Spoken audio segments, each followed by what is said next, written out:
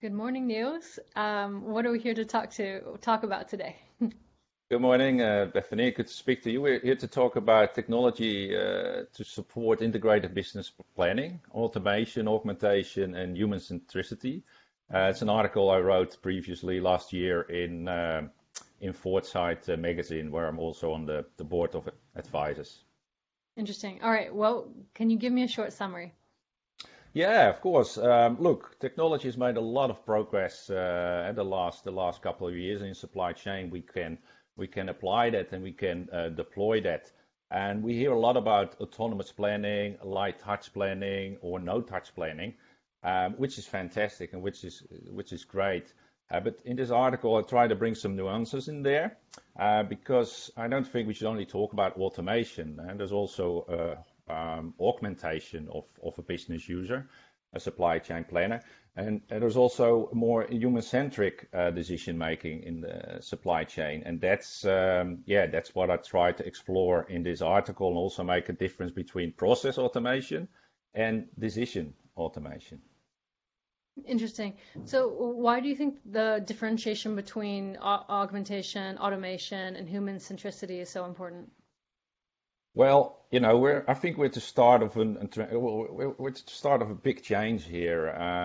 We see all this, new technology in the enterprise, and this will change the way of working. This will change the future of work, and it's already changing the future of work. Operating models will have to be changed based on understanding what can be automated, what has to be augmented, and where the human plays a central role in decision making.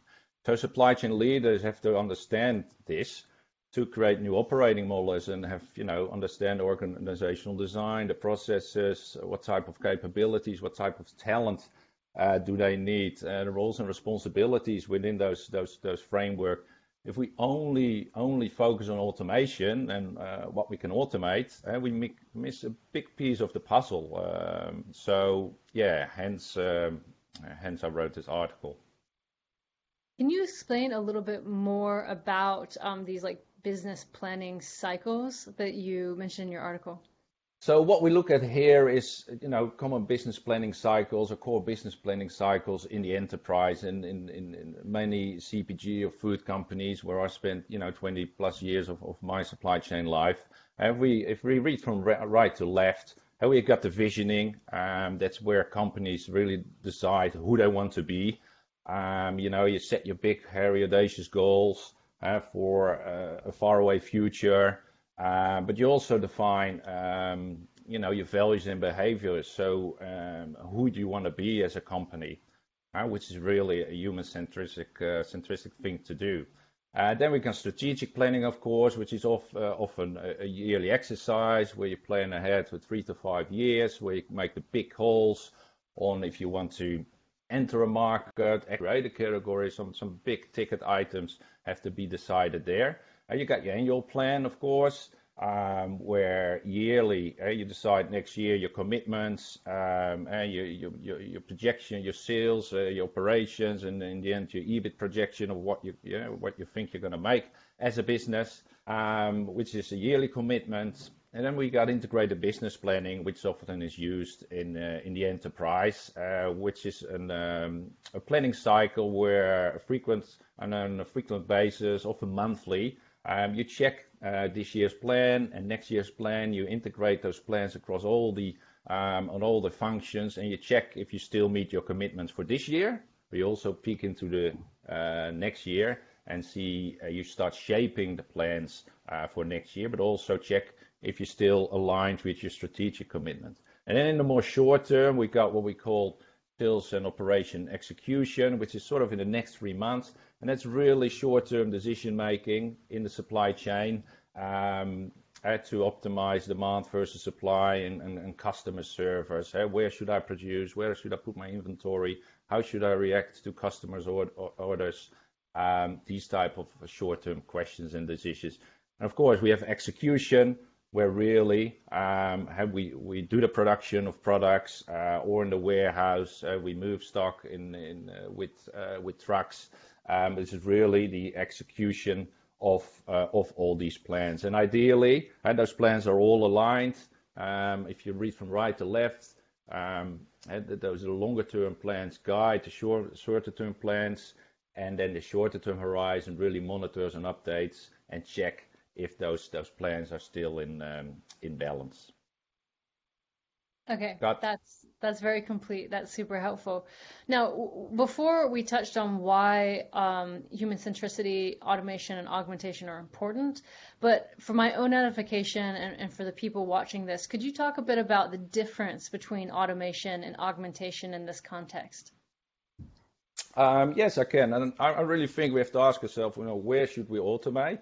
And where should the human be involved in decision making? And if we look back in terms of automation, I take the car industry often as example. They have been leaders in automation. Robotic production has been around there for dozens of years, and it's continuing. If we take that as an example, in the warehouse automation you've seen lately with the automatic robots going around the warehouse. We see automatic trucks now here in Australia. In the mining, you have automated trains and automated vehicles transporting iron ore. That automation is happening, but we also see examples of where this automation actually reaches a limit. And there are also in the car industry those examples. Tesla, Elon Musk, when he was first producing Tesla the 3 model, actually mentioned that they tried to automate too much. They had to take a step back in order to be productive. And you see Mercedes-Benz as well putting more humans on the line versus robots, because the humans had to reprogram the robots all the time on the production line, which actually took productivity down. So we see actually that there are limits to what you can automate and how far you can automate, and where augmentation and human centricity has to start to play a role. The final example, which is not a great one, I'd like to share, is the Boeing Max incident, of course, where the human pilot was not allowed to interfere even when the machine was taking a decision, and they tried to interfere. They couldn't, and that led to some very tragic accidents, of course. So these are examples where we see, there's a lot of automation, but hey, there's also limits, and there are circumstances in which we maybe better not automate and give the human some more responsibility. Those are really great examples.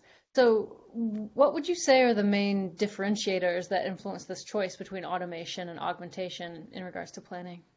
So I define 6 different drivers which differentiate automation versus augmentation. It's data granularity. So at what level in the business planning cycle do you use data? Do you need to know data? The decision frequency, so how often do you make a decision? Is that every second, every day, or once a year? Data generation, so how much data do you generate in that business planning cycle during decision making? What's your decision impact? If is it low or is it high? Is it worth $1? If it's worth $10 million? What's the system complexity? And the system complexity is all about what are the interconnectivities that support your decision. Is that within a closed environment, or is that in an open macroeconomic global environment, which is a higher system complexity? And then we got human centricity. So what human centristic elements are part of decision making? If we talk about ethics, for example, we talk about, or if we talk about values and behaviors, we talk about very, very human centristic elements in decision making, and they start to play a bigger role in the longer term horizon in business planning cycles. This is a really great table. Yeah. I'm wondering if we could specifically go into at least 1 or 2 of these and understand more about how they relate to real business processes, like perhaps IBP or ops. Yeah, thanks. Now, look, I'll do that, and I'll have another picture to sort of to back that up of what the impact is then on process automation, augmentation, and human centricity. But So, for example, data granularity. If I'm producing a product, I need to have information on the lowest level of detail, material level by machine or work center. While when I'm in an IBP integrated business planning cycle, I'm talking about categories, how the category going, and if I talk about strategy, I'm talking even about countries or macroeconomics. So the data granularity grows there, which is an impact on your augmentation and automation. Another one is, for example, decision frequency and execution. I make like a second decision every second or a minute, but even within the seconds, decisions need to be made to produce a product. And if I go to the sales and operation execution horizon, that's maybe more days. Okay, where do I have to move my inventory, or what level should my inventory be, etc. Once I go to IBP or strategy business planning cycle, you talk about months or even years in terms of the frequency I make decisions. So these are really some examples on how these 6 elements are different across those business planning cycles. So if we apply these 6 elements on the business planning cycles, and we look at where we can automate processes, automate decisions, and where we can augment decision, we see in the execution horizon, there's a very high opportunity for process and decision automation. Like products that produce, that can be all automated. The example I gave from the car industry, processes and decisions are highly automated. There's tiny level, maybe a small level of decision augmentation, but that's really highly automated. If we go further into the horizon, the sales and operation execution horizon, decisions are being made maybe hourly or daily, or so there is some time for the business user to be actually augmented and get help from the machine to make better decisions. However, processes on where I should produce, how much I should produce, where I should put my stock, which order I should fulfill, and those decisions, they're quite, still reasonably low value and high frequency. They can be still be highly automated. Once I go into the IBP and beyond business planning horizon, really the decision impact becomes really high, and usually when the cost increase, of course, human intervention increases as well, and we need to have some sign-off, we need to have some debate, we need to have some collaboration, so the decision automation goes down there. However, we can still automate some of the processes before we make a decision, and decision augmentation goes up. We want to have advice on the decisions we're taking. However, we don't want to automate them because, they might be too high value, or even really too complex to automate. Once you go to strategy and visioning, it's very human-centric. I don't think there's any process automation, decision automation possible in strategic and visioning choices, and even decision augmentation is rather low. We can get some help, of course, from predictions and long-term trends and what have you, and gaming, war gaming, for example. However, that augmentation stays rather low. So, conclusion of this is we see increased human centricity at the longer the planning horizon, and we see more opportunity for process and decision automation in the shorter term horizon. Super interesting. Now, let's keep going on that theme of human centricity. Let's talk more about where humans are in this. Like, what is their role in this future, considering how much automation is coming into play? Yeah, look, so there's absolutely no doubt that it has a big impact, automation, and it already has. What we just discussed, automation in production, in warehousing, and we see it happening around the world, and in transport. There's no stopping to it, and it will have an impact on the workforce there. However, if you look at an automation leader like Amazon, and they committed $700 million to retrain their employees. or a big part of them, up to 2025, they committed $700 million to retrain them. So they take them out of that manual labor force and teach them or educate them on data or IT architecture or other, so may I say, more value-added elements in the Amazon enterprise. So there is opportunity there as well for people that work more in the executional environment. Now, if we go beyond the execution environment and sales and operation execution and IBP, I think supply chain planners and managers have actually great opportunity to